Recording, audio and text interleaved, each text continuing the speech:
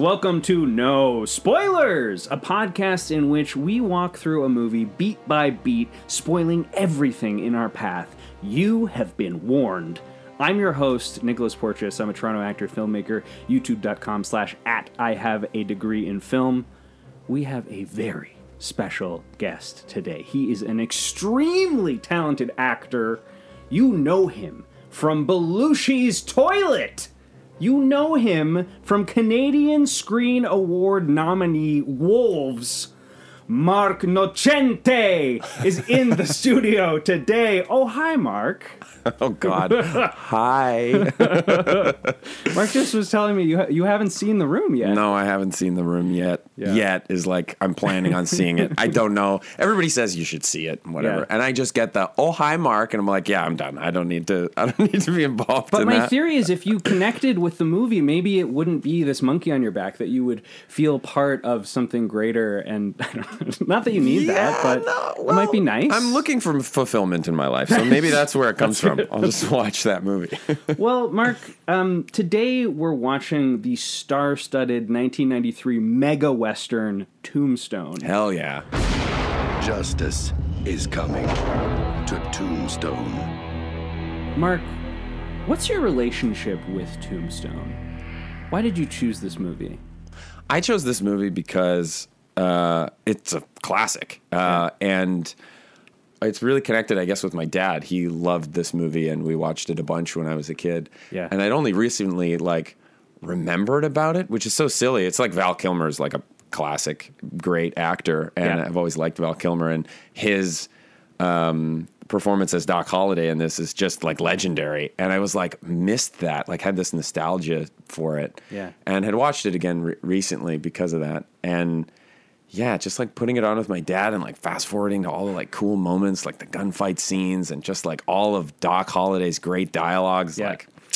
Every syllable out of Val Kilmer feels iconic in this movie. Oh God, yeah, for sure. This accent, this voice, just a gorgeous series of choices and deliveries, and we'll get to all of that. I did get a strong sense watching this that you definitely saw this as a kid. Me, yeah. Yes, you, Mark Nocent. Wow, great. Am I saying it right, by the way? No. There's no E at the end. It's Nocent, I guess. Some people say Nocent, but doesn't matter. My Either way. apologies. That's fine. But I mean, look at you. This is not a visual medium, but you're sporting an incredible mustache. And the reason for that is Doc Holliday, believe it or not. Yeah. I had a beard last year before Halloween and was like, okay, I got to do something fun for Halloween. It was like, oh, I could do a mustache, so let's do Doc Holliday. You look like you would fit right into the town of Tombstone. And sure.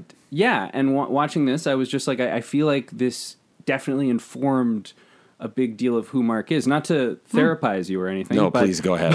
I need it. Everybody needs it, and I need it too. But this is like a sort of the pivotal archetype of masculinity. You know, seeing this movie at a young age, this must have informed how to go about life as a swashbuckling male. Yeah, yeah. Actually, I think you're right. There's a lot of good examples of men trying to make a name for themselves or just trying to have a good life and then getting embroiled in something that's the evil or the bad thing, the injustice needs to be dealt with. You know, Wyatt Earp and his gang of dudes, they basically come in and take over the town in with a firm hand of control and power and are fighting off some guys who are just really kind of bad dudes and are doing whatever they want, lawless individuals. So that is a really good example of and it's a life theme. You know, you don't necessarily think you're going to go out there and be a lawman, but then crimes occur and you must become the lawman. Rise to the occasion. Why don't we get to it? We open on an old-timey historical newsreel. Lots of information about the Old West. Lots of murder is going on. Wyatt Earp, or Kurt Russell, and Doc Holliday, or Val Kilmer, are the good guys trying to keep law in a lawless world, and the bad guys are known as the Cowboys. Cut to a bunch of scary horsemen. They must be these cowboys that we've heard of, and they're riding towards a sweet little town. There's a mariachi band playing. Wedding just ended. The bride and groom are stepping out of the church, and here comes Powers Booth. Again, speaking of like iconic masculine characters, this guy, I mean, I knew him as the bad president on 24 for a couple of seasons. Oh, okay. He's the rival barman in Deadwood. You know, he's got a face and a voice, and you can't deny it. Right. Try to deny that. You cannot.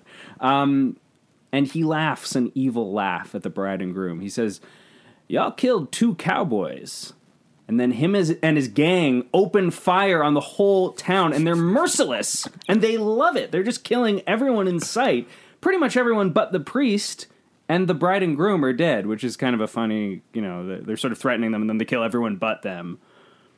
But it's a show of force. Yes. Because Powers Booth then says, "Looks like we win."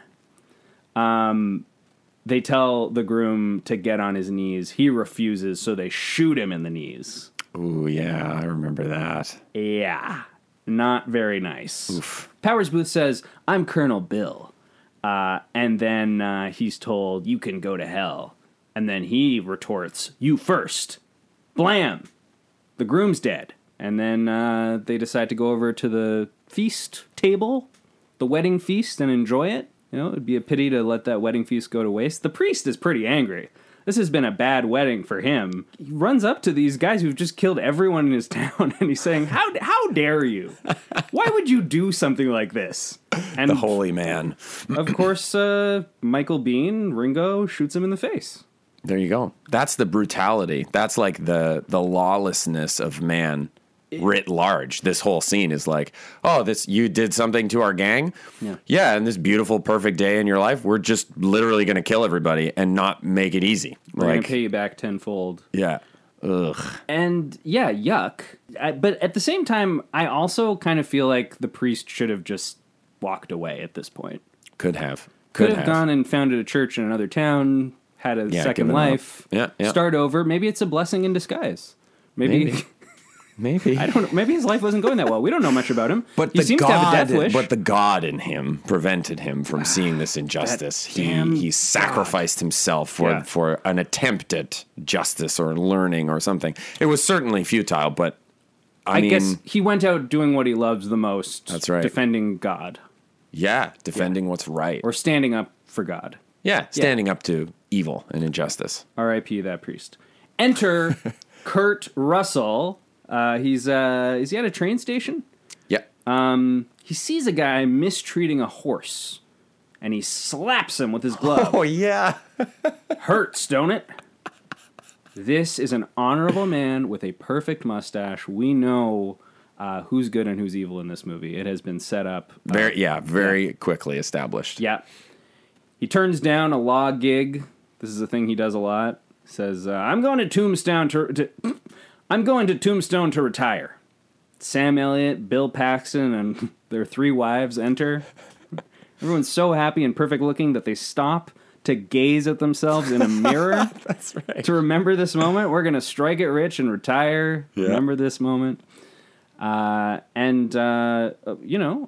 was like, wow, this is going to be a really pleasant film. These gentlemen are going to go to a town, they'll strike it rich, and they'll retire. This is going to be great. That's it. Yeah, we hope for them for that, right? We want that for them. And it's good that they established that, because you're like, oh, this is like the American dream. Everything's going to be good. Like the new America, we're actually going to land in some like structured environment that's positive and prosperous for all of us. And I sound like I'm joking. I mean, obviously I know that's not what's going to happen in this movie, but like it is lovely and optimistic, and I kind of just wanted to believe that. Yeah. That this would just be a pleasant ride. Cut to a poker game. Jewels and cash are on the table. These players have depleted their resources. And there's a guy at the table. Oh my God, it's Val Kilmer. And he's got 4 queens. And a funny voice. Isn't that a daisy? I'm not doing the best impression of him. Ain't that a daisy? Ain't that a daisy? Yeah. It's like he has a bit of a cold. He's definitely fighting something. And the other guys are really mad at him. They think he cheated. And Val's got this mischievous quality about him. We instantly fall in love with this guy. He's like, does this mean we aren't friends anymore? I love that so much. And he points his pistols at the guy. He says, if we weren't friends anymore, well, I simply couldn't bear it. I just don't think I could bear it. Yeah. And then he cocks his pistols. Looks like he's going to just open fire. But he puts the guns aside. And he says, there, now we can be friends again. And then he stabs him. This guy's sending mixed signals. Well, I don't think he just up and stabs him. I think Buddy gets mad, and then his response is, yeah, I can still take you because I'm not an idiot. I'm going to stab you. Okay. You know what I mean? But I think that's what it continued to threaten him. Yeah. Okay. Val grabs his winnings, and while he's at it, all the rest of the money from the poker table with the help of his lovely girlfriend. And he says, good evening. And they ride off together. You're not wearing a bustle, he says. That's true. I forgot that part. We cut back to Kurt, Sam, Bill, and their wives making their way to Tombstone. Wow, this is an impressive set. We've got a full Western town here. The anamorphic lens completely justified. We got to take in this environment. There's a cemetery. There's a bar. There's everything you could imagine. And the movie knows what it's got in its hands, because we're just sort of taking this in for a couple of minutes. Mm-hmm. You can smell the silver in this town, says one of them. The promise is huge. And the friendly county sheriff offers to show them to their new cottages. They're getting taken care of. We fade to a bit of an expository fellow explaining that the cowboys are the real law around here. But it's okay, because the cowboys are good for business, okay? Don't worry about them. Kurt heads into a saloon, grabs a cigar. He overhears what sounded to me like Hank Hill yelling at the poker table. It's like, damn it, poker table. And then I started to think, wait, I know that voice. Yeah. And it turns out it's friggin' Billy Bob Thornton, but he's almost unrecognizable. Totally. Yeah, it's weird. Was this like right before Sling Blade? When was it? 93 this movie came out? Yeah. I feel like Sling Blade's later than that. Yeah. So at this point, Billy Bob must have just been milling around Hollywood. He looks like a different guy. Because as we know Billy Bob, he's kind of wiry. Mm-hmm. And this guy is not that. No. He's got a bit of heft on him. And he hasn't developed that sort of Billy Bob confidence yet, I feel like. Well, maybe that's not true. Maybe it's just the character. Yeah, the character's a bit of a boob. Like, he's a bit of like, I'm so angry, blah, blah, blah, blah. And then he just gets told to like leave, basically, in like one of the best scenes, for sure. I have a quote here. Kurt approaches the table and he says, skin that smoke wagon and see what happens. So good. Throw down, boy. And then he slaps the hell out of him. And Billy Bob has a bloody lip at this point. He's shaking in his boots. No response. You gonna do something or just stand there and bleed? Oh, man. 2 good ones from Kurt. That's so good. I didn't think so. So he grabs his gun, kicks him out of the bar. And then I feel like he probably should have proposed this before he did this, but he's a good guy. He goes up to the guy at the bar and he says, what do you say? 25% of the profit seems right. So now he's got a stake in the poker game because he has cast out the darkness, the bad poker that was going on. The gang meets up with Val Kilmer, and Val kind of owns Billy Bob. Billy Bob... so good. He walks up with a shotgun, wants to murder them all. No one cares. They know he's not going to hurt them somehow. Yeah. Even though the shotgun's loaded and he's pointing it right at them, Val just sort of tells Billy to leave. Kurt tells him to leave the shotgun behind. It's so good. He's like, oh, I forgot you were there. You may go. That's how dismissive he is. Yeah. So good. And Billy Bob puts the shotgun on the ground like a nice, obedient guy, and he says, thank you. Yeah, he thanks them like for not destroying him utterly or whatever. And we never see him again. I really missed him. Like I kind of felt like that was a great establishing of like, yes, a boob who kind of now wants revenge and could potentially be hanging out with the cowboys. And unfortunately, for whatever reason, this was I think a 2-day shoot for Billy Bob, and he had to get out of there. Probably, yeah. Yeah, it's too bad. There could have been some arc later on where we see him and he helps them out in some small way, or he doesn't, or they thank him or something like that. Something small. They could have, they could have thanked him. It could have been full circle at the end. Yeah, maybe. Thank you. He throws them a shotgun, another shotgun. He's just like the shotgun dispenser guy. But that's the last we see of Billy Bob. And Kurt has some big ideas for this town. He proposes a racetrack. Maybe we can turn the town into something a little bigger, more sophisticated. Val insists this is just a mining town. Don't get big ideas. Enter Billy fucking Zane. This cast is stacked. Yeah, I know. Good God. That's great. And Billy Zane is traveling with a woman who, it almost seemed to me like she had a history with Kurt, some kind of pre-existing history, but they don't. They just share a look. And maybe it's love at first sight. Something is going on here between the two, something undeniable. The boys go to a little show starring Zane. This is a tough crowd. If they're bored for a second, they start shooting at the stage. I don't want to perform for this audience. Isn't it mostly made up of the cowboys, too? Yeah, and it's packed. They all showed up, but they hate theater. They're like, let's go and just shoot some guns and like laugh at this stupid thing we don't like. And I think the first guy that comes out is like a magician, and he doesn't even get to perform the trick. Oh, yeah, right. Because he gets shot at. He runs away. Billy Zane, who I don't think he really had a lot to work with in his act, but he's very brave. He comes out, and he basically does a random monologue from Henry V, totally out of context. And it's really just like the tail end of the monologue.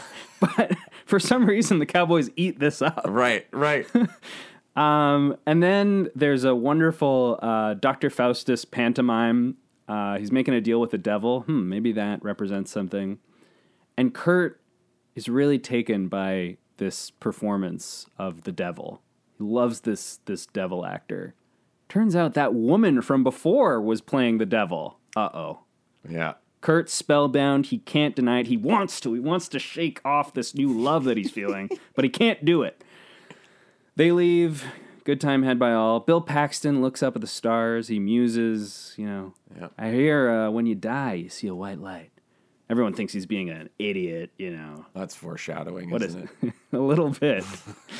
Kurt's wife wants to hang out with him. Kurt's like, I got to get to work. What is it, like 10 p.m.? Yeah, what is... Yeah. It's like, just hiding the reason that I just don't want to hang out with you because you're on opium or something. I feel like Kurt's kind of making some excuses here. Not a great sign for his marriage. There's a bit of a back and forth. He's like, no, actually, I do want to hang out with you. And she's like, you clearly don't. And he's like, no, I do. And then she's like, you know what? I'm just going to leave. She's not happy. I can't say I blame her. It's 10 o'clock. You need to work? Yeah, right now? Come on. They buy a bunch of mine deeds at the saloon. I guess that was the work that he needed to do. Kilmer asks what Kurt would do if that Satan woman walked in, because he's on to he's on to Kurt. Up on it. Yeah. He says, are you going to honor your marriage? And Kurt says, absolutely. No questions asked. I don't care about that Satan actor. But then she walks in, and clearly he is spellbound yet again. But he manages to keep it together, just barely. Billy Zane enters to a round of applause. They still remember this incredible Henry V monologue. They still remember, not moments ago. Powers Booth and Michael Biehn approach Val and Kurt. Maybe now's a good time to go into... We've got Michael Biehn and we've got Bill Paxton. Do you think James Cameron was, like, somewhere around the casting of this movie? Did he have lunch with the casting director and recommend a couple people? I feel like there's a connection there. I never see Michael Biehn in anything but James Cameron movies. And I have to say, I think I've always kind of underestimated Michael Biehn a little bit. Because here, I think he's kind of perfect. Yeah. As Ringo. He's very, like, threatening. He's got this aura about him. Oh, yeah. Like, not only is he threatening... He's crazy. Like, you see it in his eyes. He's almost always on an edge. Like, he's a live wire. To kill. Yes. Yeah, it's wild. Powers Booth and Michael Biehn approach the poker table with Val and Kurt there, just trying to keep poker going. And Biehn and Kilmer exchange words. Val hates him. They're kind of... it's so good. That dialogue is so fucking good. A lot of Latin. Oh, man. Yeah, they speak Latin to each other, and he's like, oh, He's an educated man. Now I know I hate him. Oh my God, it's great. This is a lovely little moment here where Bean, maybe that lovely is the wrong word, but Bean pulls out his pistol and he does this very impressive gun twirling show. It goes on for like 3 minutes. Yeah, staring Val straight down in his eyes. He can do anything with this gun. Yeah. And Val, not to be outdone, pulls out a little whiskey glass, I think, and he does a mocking version. He's got a little tin cup with a like a mug handle on it. Yeah. And he does the exact same thing, but it's a little whiskey mug. And everyone's into that just as much as they were into the Michael Biehn show. He gets a round of applause. They both do. Bean's a little insecure about what just happened, but he kind of shrugs it off. He's like, I guess he wasn't twirling a gun at me, so I can't escalate this any further. Oh, but he's built some hatred from that. Like, oh, this fucking guy. Yeah. Val's a marked man, and from Val's perspective, so is Bean. I always thought, especially as a kid, that was so fucking cool that sitting at the table, he's got the shotgun on like a hook underneath the table, and he's like aiming it, and he's like picks it up at a certain point. You see it, like his hand grab it and all that. It's like, oh my God, that's like the coolest thing. As a kid, was like, he can get him and he doesn't even know. It's like, oh wow. It's like this, everything's like super high tension at that moment. If something goes wrong, blam, you know? Secret buttons under tables, trap doors. That was all I wanted as a kid. That's right. I thought there was going to be that in my life. Like, you know, it's like that thing about quicksand. We're like really worried about quicksand, and I've never seen quicksand. And I've never had a desk with a button on it. It's too bad. Yeah. We can do those things. We can go and find quicksand. Yeah, we can put a button underneath your desk that just like opens a trapdoor to quicksand. There you go. We've combined them both. It's excellent. Now I can retire in the town of Tombstone. There it is. We cut to Kurt riding his horse around, and who should he run into but Satan herself yet again. She says, I thought we'd never meet. How fortuitous. That means lucky, by the way. And Kurt's like, I know what that means. And they race horses, they bound over trees and through the field and even down this steep hill. It's insanely romantic. Oh, yeah. They end up in this, like, rose petal covered, like, perfect, picnic spot. I also should note, I think this whole sequence where they're on their horses, I mean, it's absolutely gorgeous, and there's something very nowadays kind of old school about it. I feel like this would be Drone City if it was shot now, but this is just the classic sort of panorama. You know, the camera is just on it's on a tripod, and that's enough. You know, there's something so tactile about how this movie was made. Anywho, they're in the perfect romantic picnic spot, and Satan feels this is a good time to ask, "Are you happy?" And Val's like, yeah.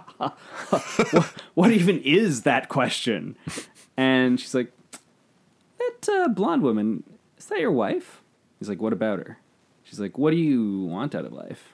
And he says, well, family, kids, of course. Default answer. Yeah. She says, that seems dumb to me. I prefer adventure and room service. And Kurt is, again, spellbound. He's like, why are you with that Billy Zane guy? And she's like, he's fine for now. You know, I'll probably dump him and move on. I'm a woman and I like men. And if that makes me not ladylike, I guess I'm not a lady. And Kurt, this is music to his ears. He couldn't be more turned on. He says, you're different. Well, that's enough of that. Kurt goes home to his wife, who is high on opium, borderline passed out. Fuck. And Kurt is going to see what he can do here. He says, you know, I was thinking, what if we took the money we've already made here in the town of Tombstone, we moved on, lived a life of adventure, lived on room service. I don't know why that came into my head just now. Yeah, right. And his wife scoffs, laughs it off. What are you talking about, Kurt? We want to have a family. We want to settle down. Kurt's like, nothing. Forget about it. But he has, this classic look on his face. My sick wife just isn't as much fun as this Satan actress that I just met. Wow, I did not think this movie would be about a guy who wants to leave his wife. I thought this was going to be more of a dueling Western, which it will be. Yeah, it's so many things. It's a lot of things. It's a movie about life. Powers Booth goes on a shooting spree. It's the middle of the night. This exposition guy from earlier tries to take his guns, but Booth shoots him when he's handing him the gun. Oh, the sheriff, that's such a sad moment. Ugh. And he tricks him in such this ugly way. Yeah. He goes, oh, sheriff, like you want my guns or whatever. I forget what the lines are, but he turns his guns upside down so they look like they're not threatening. Yeah. And then he underhandedly just shoots him in the gut and laughs it off. It's like, the poor Booth. old man. Oh. Yeah. Well, here comes Kurt, and he pushes Powers to the ground, wants to take him in. But now, Powers has got a lot of friends. All these miners have come out of the mines, and they're surrounding him. His henchman, Ike, is saying, listen, turn him loose. If you don't set him aside, we'll tear you apart. So Kurt points a gun at Powers' head, and Kilmer points a gun at Thomas Hayden Church, a very dapper-looking Thomas Hayden Church. And it's kind of an impasse. Everyone disbands. Now the Cowboys are a little upset with our Tombstone fellas. Cut to the next morning. Val lets us know what happened at the trial of Powers Booth. Can't have a murder without a witness. Checkmate, case closed. And they let him go. Sam Elliott walks outside. There's another shooting randomly. This is kind of an amazing shot. It just looks like the town is like going about its business, and Sam Elliott, who we haven't seen a lot of up to this point, he's just kind of walking. And suddenly, everyone is panicked, and there's chaos, and he grabs this this little boy out of the way. Oh, yeah, he's about to get run over. Yeah, I remember now, yeah. And then the boy's mom grabs the boy, and I felt like this was going to be another romantic thread because... Each of these men finds a new woman who's like, I don't know about this old woman. We are coming here to try and be happy, right? So, But he looks up at this woman with like a really cool scar on her face, and he's like, oh, yeah. Interesting.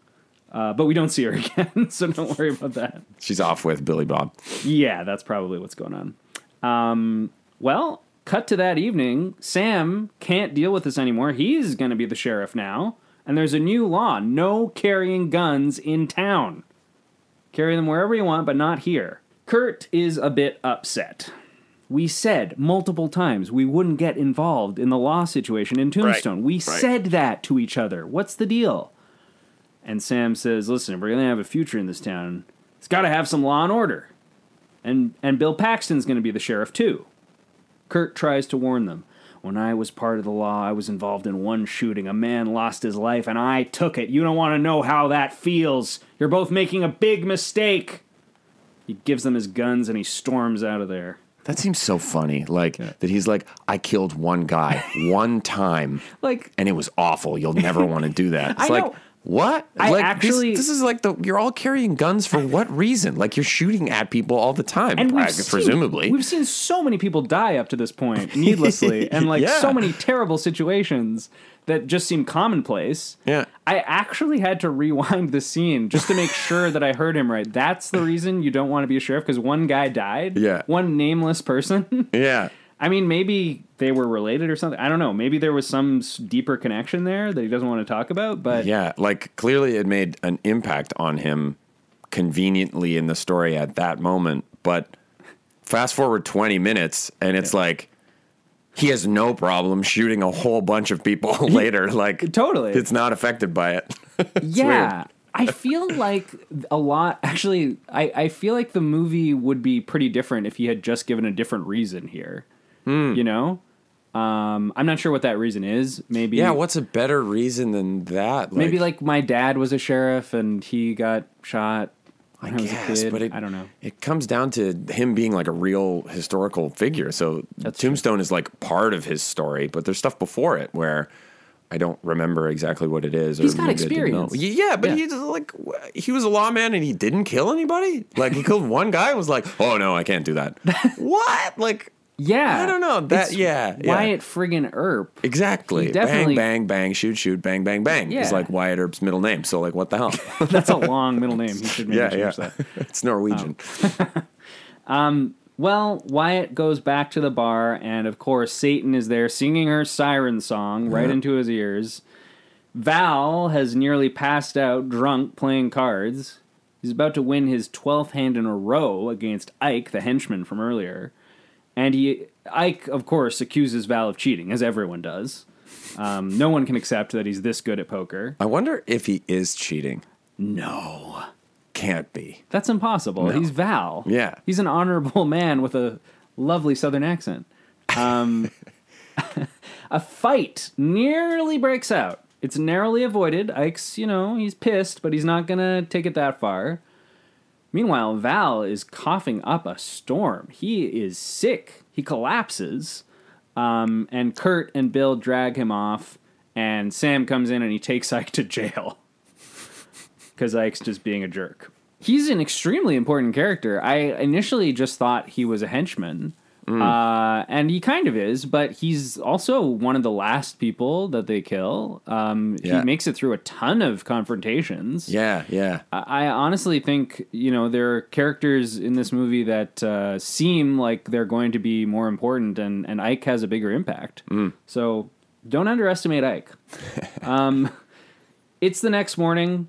They let Ike go, and Kurt gets into an altercation with a vagrant outside the sheriff's office. The vagrant, swears revenge. Now they're going to have some kind of standoff later. It's unavoidable. The tension is simmering in the town of Tombstone, and Kurt and Val and Sam and Bill are all in for some trouble because they've stirred things up. They've imposed the law on these lawless men. And there's going to be a price to pay. Cut to Val in bed. The doctor's assessing him. Diagnosis? Partying too hard.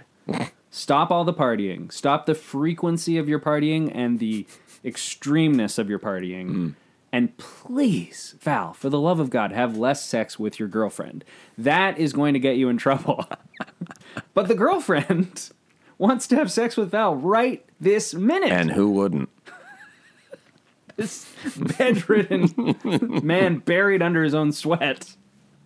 She's putting a cigarette in his mouth. Oh my God! Right, like the the one thing he needs is another cigarette for sure. Yeah. He's coughing his fucking lungs out. He's speculating out loud that she might be the Antichrist. Yeah, this relationship doesn't seem like it's in a good spot. Oh, but there's passion. They make each other happy. That's all that matters. Yeah, you got to ruin yourself.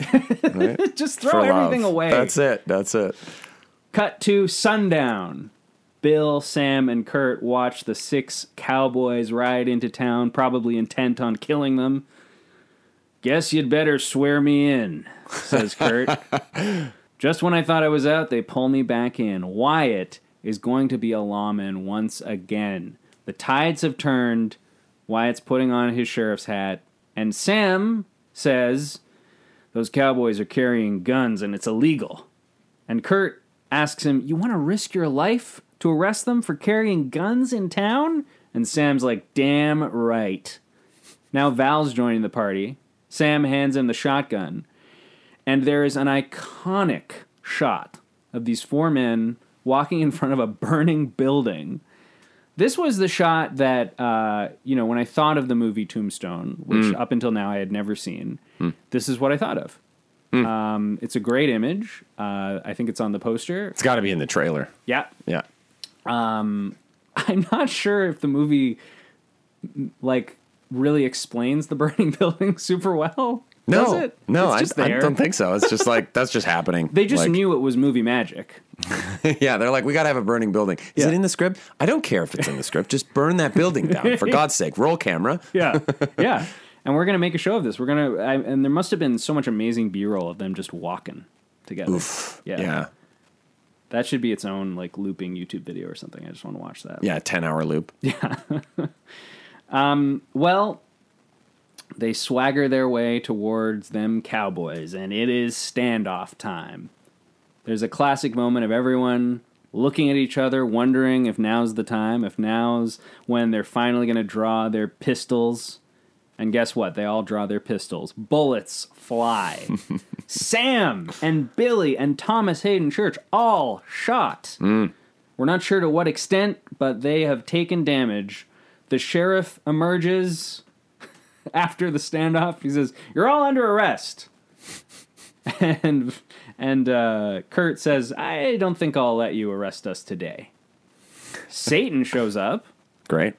This is wonderful. Kurt's just done his thing, and he's excited. His blood's up. Yeah.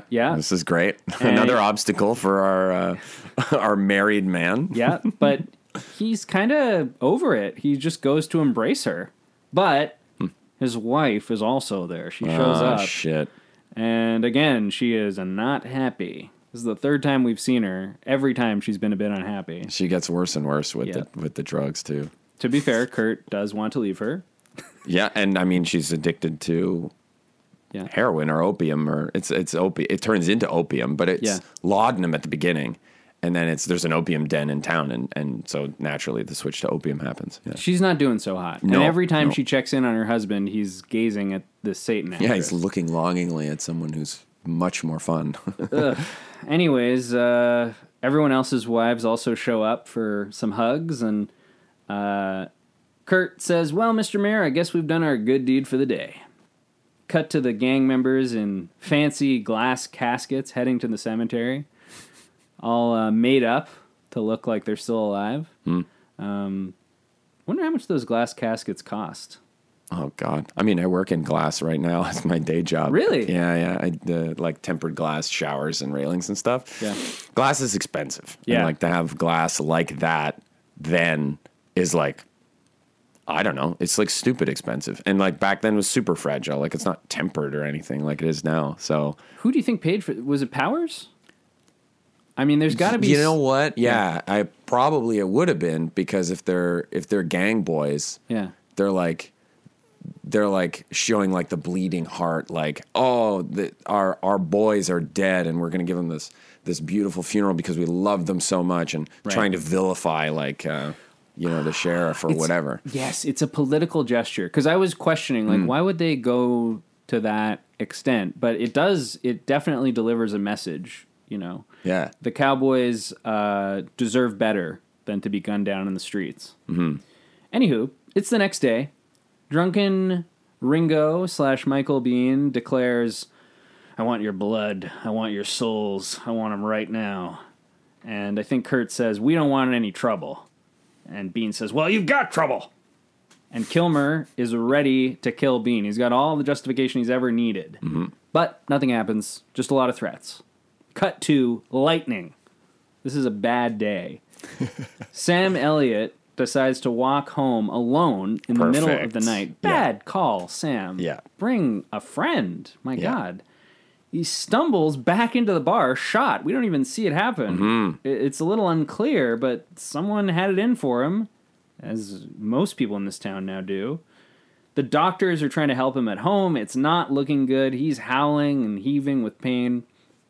Meanwhile, Paxton is just playing pool innocently. He gets shot by a sniper or something outside the window. Yeah, that's right. Very unclear what happened. There's some slow motion as he falls over the table. Now they're trying to pull the bullet out of him. Oh, that's so visceral. And, ugh. Good acting by Paxton here. You can feel the bullet in your own gut. Mm-hmm. And the doctor says, "It's too deep. I can't get it out." And Bill's like, "Remember what I said about seeing a light when you're dying? It ain't true." Oh, God. "I can't see a damn thing. He's gone blind. He's lost his vision. That's one of the first things that go when you die." Oh, no. He slips off this mortal coil. And now a switch is flipped, and Kurt has everything he needs. He walks out into the dense cinematic rain.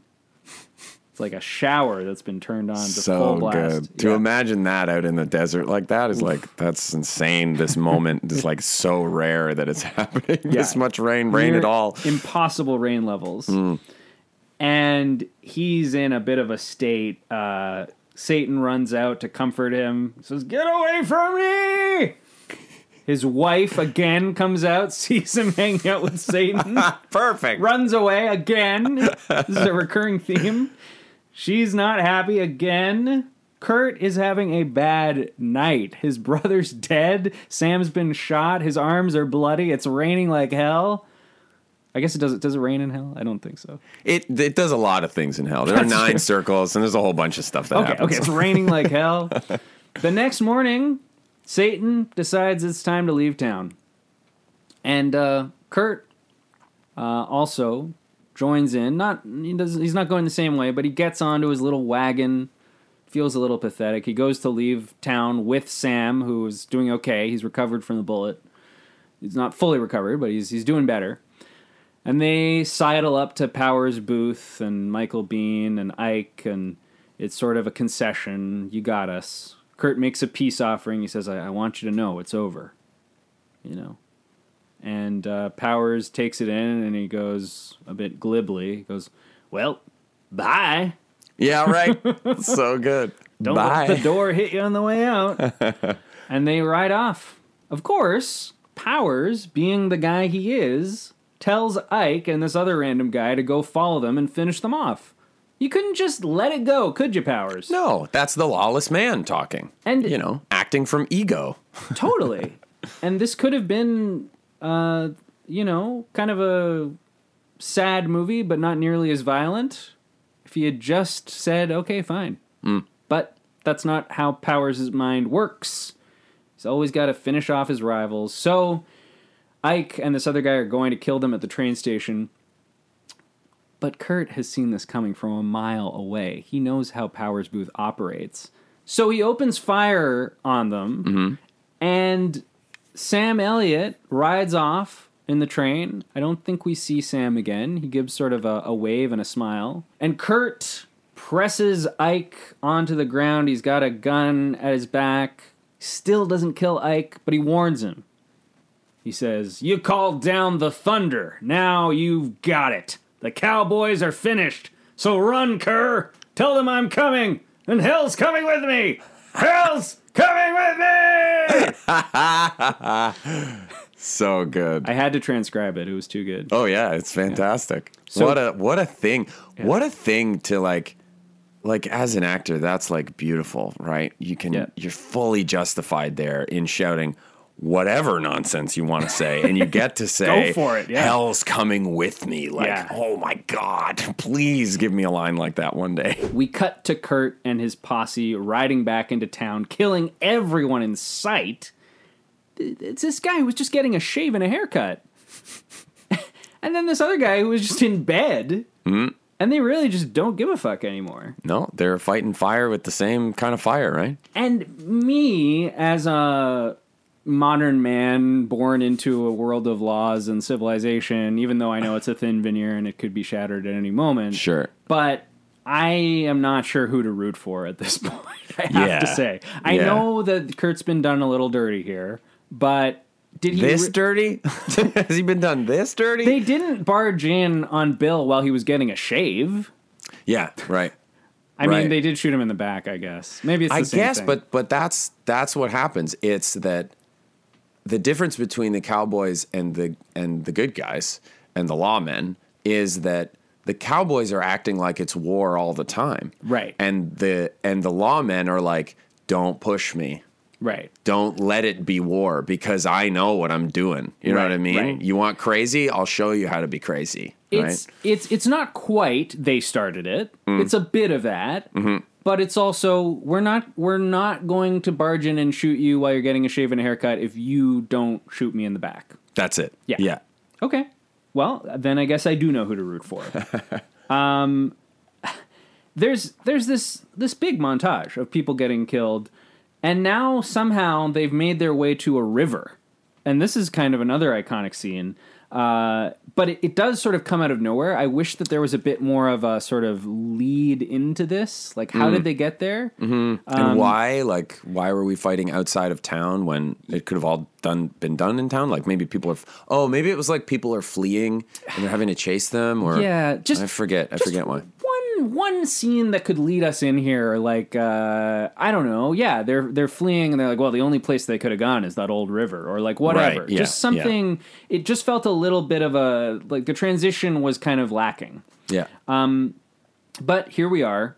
The Cowboys are hiding in the forest. They're shooting away. It seems like they have the upper hand because they can see Doc and Wyatt, and Doc and Wyatt can't see them. But Powers Booth is getting a little cocky here.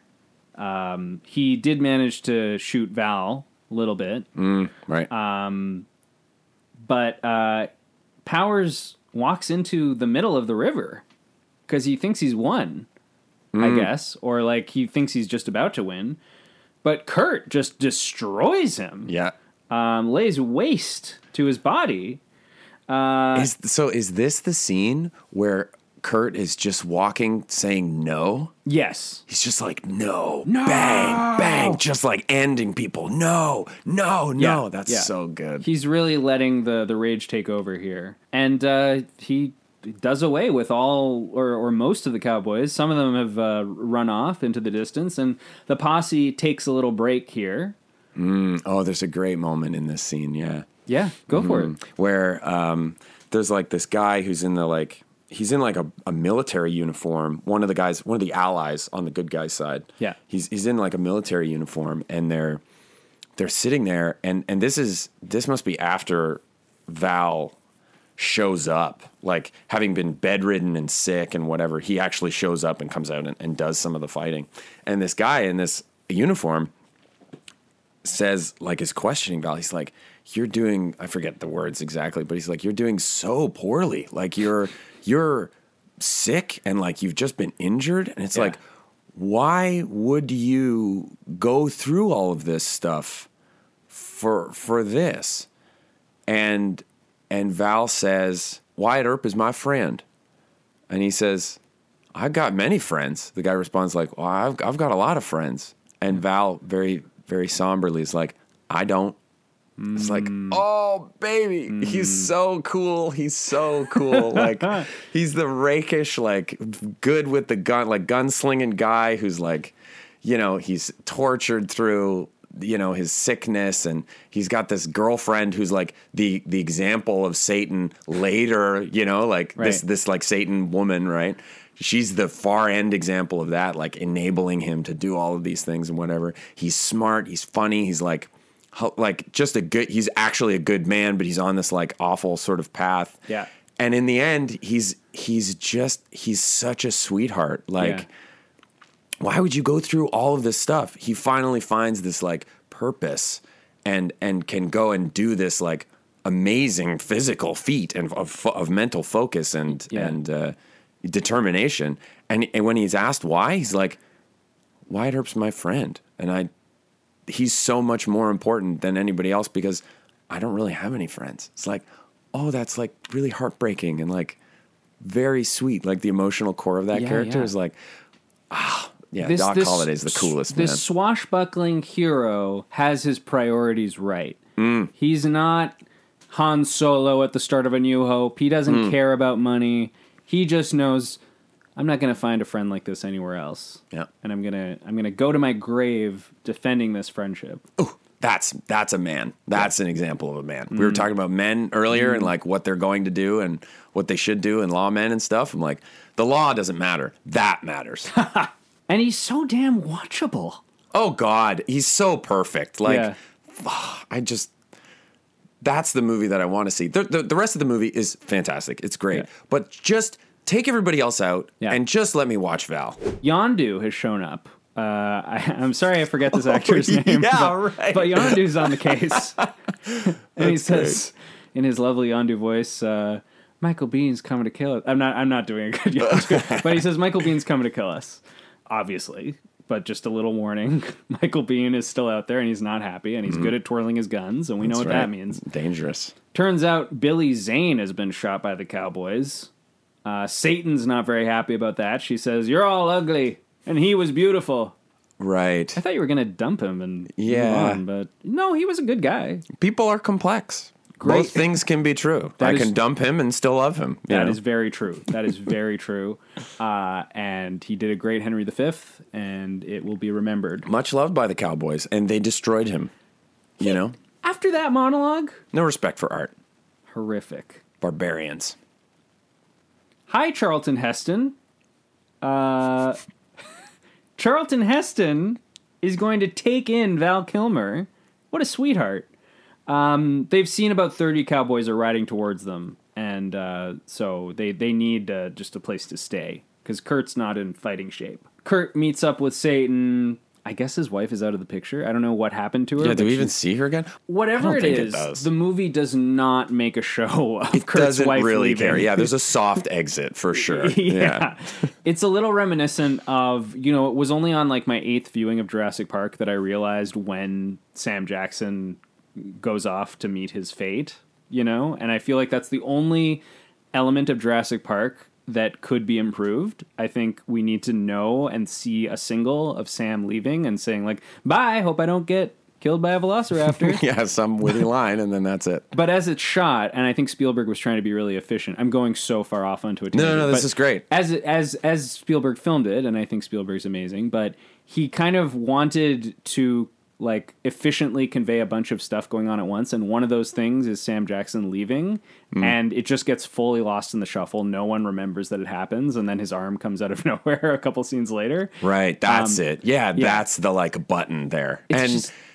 Is that shocking? I mean, it's a shocking visual. Here we are talking about Jurassic Park. It's a shocking visual moment. The arm falls. It's like, oh God, yeah, and then it's like disembodied. But like, does that explicitly tell you? Like, does it feel like that's resolved? Like that character is resolved? Not really. I've always especially felt, as a kid. Yeah. As a kid, I felt really confused by it. I just wasn't sure what was happening. And just random gore happening, right? Yeah. And I wasn't alone. Like I've seen, Jurassic Park many, many times, and there's always that sort of question of, wait, where did that come from? It does happen in the movie, but it's not underlined enough. And I think this is a similar case where it's like, we all know that, Kurt isn't happy with his situation, and it's probably going to end up. But, yeah, we just aren't sure what happened with his wife. Yeah. And it'd be nice to know. Or to even have that scene where he's like, I don't think you go off. I don't think I'm joining you. There's some dramatic potency there. Yeah. And also it would alleviate a little bit of the strangeness of later on when he does finally dive into Satan's arms. Right. If we had known that he had, settled the score with his wife. Yeah, how would that have felt? Like, he settles the score with his wife, and there's like a really good like drama scene there that's like heartfelt and awful and full of history and that kind of thing. Yeah. It doesn't really seem like there's much history between them going through the movie, though, so it would seem out of place if it just happened there. Their wives are just kind of props, I'm afraid. Set pieces. Yeah, it's too bad. It's unfortunate. But yeah, like that would have been a really great scene to see, but in the like fantasy, the power fantasy of this movie, you're more angry at the bad guys than you are worried about that. For sure. And you want guns to blaze. It's a Western movie, right? That's true. It's lower stakes, but we're already at, 2 hours and 20 minutes. I just think another 5-minute scene, it's not like it has to be this laborious, like, we need to empower female characters because representation. It's not just that. Mm-hmm. It's also that it's actually more interesting. Yeah. But anyways, I suppose that's a different movie. And that's fine. For 1993. Right. So, anyways, Kurt meets up with Satan. Everything's a little bit vague. She goes off, and later on, turns out Yondu met his fate. His ragged body gets dropped off with a message. Michael Biehn wants a standoff, and Kurt says, "I'll be there." This is it. Yeah. And there's Biehn waiting for Kurt, and he's telling Ike, when I'm done with Kurt, kill all of his friends. And Ike says, sure. And he goes off. I was questioning, is Ike going to be the final boss of Tombstone? Because he's made it this far. He's certainly been tossed around by the good guys enough that there's motivation there. But he also feels like not really a threat because he's been tossed around so much. Yeah. But he's being built up. And I thought that Powers Booth was going to be at the end. But he's been dispatched. So I guess Ringo was more important. Cut back to Kurt and Val. Val is really knocking on death's door at this point. He could not be sweatier. And Kurt's musing out loud about the whole situation. He's like, I can't win, can I? And Val says, no, but wait, I'll come with you. He tries to get out of bed, but he's too far gone. He just can't do it. He's incapacitated. So Kurt heads off into the sunset without him. Val, he's looked like he was about to die pretty much the whole movie, but now he is like, he's so sweaty, he's submerged. Yeah. Michael Biehn waits in the forest, and a dark shadow approaches. I didn't think you had it in you. I'm your Huckleberry. It's Val! And this time, it's legal. Because Val has the sheriff, badge. yeah. And it's a gorgeous moment here where they're circling each other, and the camera is playing into it. We're sort of seeing the trees behind them in the background, and just some lovely imagery, some classic Western standoff faces. Yeah. So good.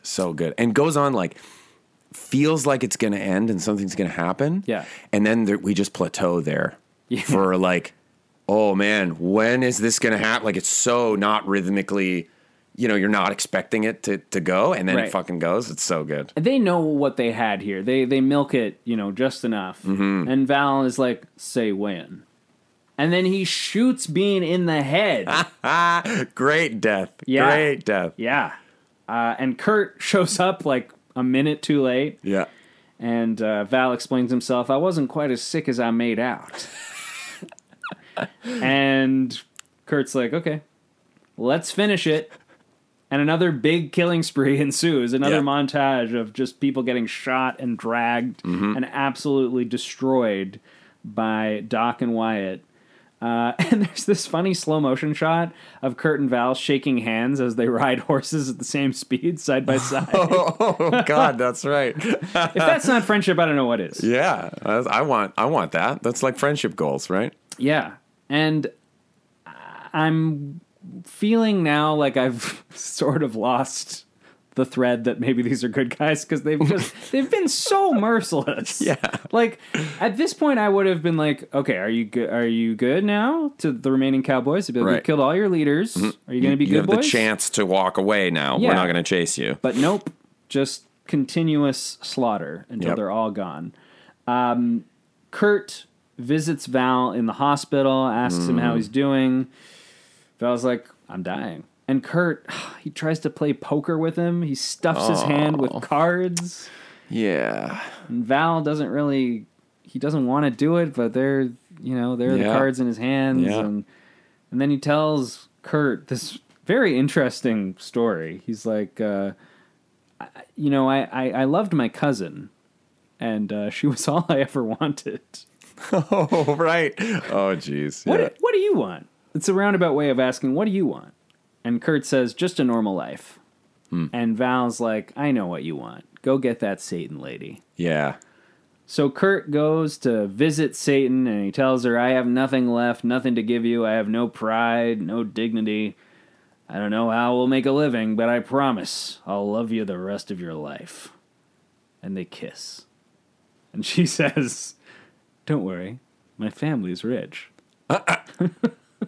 It's like the perfect thing. And there's snow, and they're dancing in the snow. Yeah. And there's this voiceover. It kind of sounds like it might be Sam Elliott doing double duty here. Oh, yeah. It's a beautiful Western voice. Yeah. And he explains that Ike was finally killed 2 years later. I guess he was the final boss, but right. It's off screen. And apparently Kurt found his true love. They were together for 47 years. And they were in L.A., and there was this movie star at his funeral, and the movie star wept. That's the last line of the movie. Oh, yeah.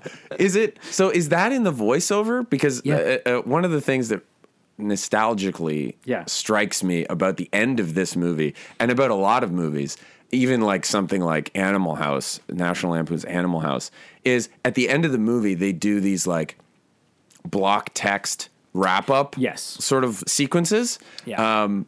And I guess just talking back to watching these movies with my dad, or that movie with my dad, he was made a point of saying that was cool, I guess. So that's my opinion now. The end of the movie is the movie is over, but there's more to like the rest of the real lives of these characters, and that like Right. fills that stuff in. Right. And so it I remember doesn't- that. I remember that. And pretty it doesn't resort to text, which is kind of fun. Mm. I think, there's a case to be made for big blocks of text on screen. If you want to be, a little detached about it and more just objective about the information that happened. Yeah. But I kind of like this better. Just a random guy explaining. Maybe if the voice was a little bit more established, it would be nice if we like got it at the. Did we get it at the start? Maybe we got it at the start in the newsreel. Maybe we need to check in with it like maybe once or twice more throughout the movie. One or two moments. The movie, there's not a good space to do that. So it's like the movie was not built with that in the middle. I guess of it. so. But maybe before the you're montage, right. I think I don't know. that's the montage. Yeah, that would be the moment where he says, "And the boys did this," because if it is Sam Elliott, Virgil, he's gone. He's out of the picture, so he could be that voice, right? That's true, and it could be like Wyatt and Doc laid waste to the remaining cowboys and showed them the same level of mercy that they showed him when he was a. There you go, helping us to feel good about the brutality that would have been nice. happening. Yeah, he's some like, of us now, don't feel bad for these guys. Yeah. They did bad. They're all heartless, completely, and irredeemable. Yeah, and Wyatt never would have done this if they hadn't done it to him. I don't know. That might have been nice, but that's Tombstone. That's the whole movie. One of the things that I use to gauge, whether a movie is truly amazing is, does it change with you as you grow, as you have different perspectives in your life? Does the movie resonate differently? So I wonder, did this movie, how did it hold up? Did it change at all as you have grown? Yeah. I mean, as a kid, it was fun. It was a fun thing to watch, but it was very much like difficult for me to grasp the basic plot points of the story, but like the nuances of the relationship and like not taking for granted the expectation of the like fantasy of Wyatt Earp being like, oh, I've got this wife who's like boring and clearly has problems. Yeah. And finding this other like more tantalizing version of what life has ahead of him is like kind of resonates with me, personally now, and especially as a 36-year-old man who's been through relationship stuff, is like, that is a shame because their relationship probably started well. I mean, it doesn't start poorly, right?